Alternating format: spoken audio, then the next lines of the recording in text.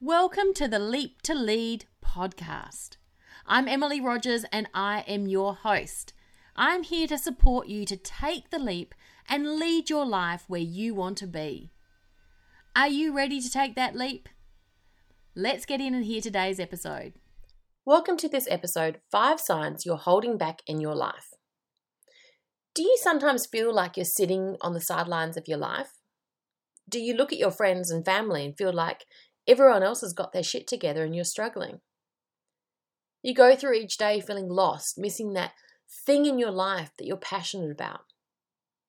You feel like you've got no ambition, future aspirations. You're literally letting each day pass you slowly. It could be that you're holding back in your life. So let's explore the signs. The first sign is you criticize yourself. Miss J was reading in the car the other day and she spelled out a word not knowing what it was. Mummy, what's this word? CRITICISE. It's criticize, I shared. Do you know what it means? And she shook her head and then began a rather long conversation, as it is with kids, about criticism and the difference between being critical and providing feedback. What we realised through the discussion is that we often criticise, but we don't often provide feedback on what could be done differently. Do you criticise yourself? So many of us don't keep check on the things we say to ourselves. Half the time we don't even realise we're criticising ourselves. And so often we do so without being balanced, acknowledging the positives, or even reflecting on what we could do differently. Next time you find yourself being critical, thinking you've done it wrong or that you're not good enough, be fair to yourself and provide yourself with balanced feedback. Acknowledge what you've done well and if there is something you could have done differently.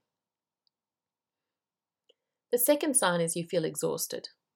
Do you get to the end of the day, flop on the couch and breathe a sigh of exhaustion? How you feel at the end of the day says a lot about your lifestyle. Feeling physically tired can be normal depending on the pace of life you lead. So how are you feeling emotionally?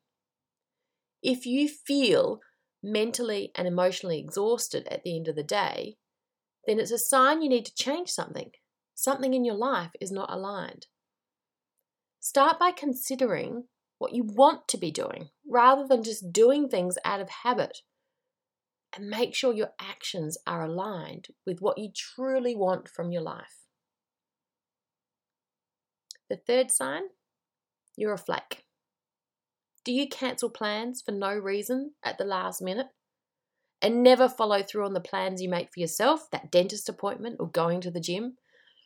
The hard truth here is it's called a lack of integrity. It degrades other people's trust in you and your trust in yourself. And this leads to a low self-esteem. Do what you say you're going to do when you say you're going to do it. Your self-worth will get an instant boost. The fourth sign, you can't remember the last time you did something for yourself. What do you like to do? If you were suddenly the only person left on earth, would you still have things you could keep yourself happy and fulfilled with? Playing the piano, cooking meals, painting. Make a list of the things you like to do. Think about what you like to do as a child, the things that you can get lost in, the things that bring you joy. And then put some time in your diary this week for that. Give yourself permission to do that thing, even if it's 10 minutes a day to doodle. You're not being frivolous. You're making time for yourself, and it's important to your emotional and mental well-being. And the fifth sign, something is just missing. Maybe it's been eating away at you for a while now. Maybe it's a thought in the back of your mind, a little voice in your ear that you can't seem to shake. This isn't it. It's common for women to get to a stage in their lives where it just doesn't feel right anymore. That career you pursued isn't right for you anymore. Or you've devoted your time to your family and now you want something for yourself. take time to discover what it is for you and make a plan to pursue it. Sometimes it helps to start with what you don't want, and then you can identify what you want. If you feel like you're sitting on the sidelines of your life, holding back in your life, I invite you to explore working with me. I'm really excited. My coaching doors are open and I've got 3 coaching spots available. Book a free discussion with me before the 23rd of October to secure your spot. The link will be in the show notes.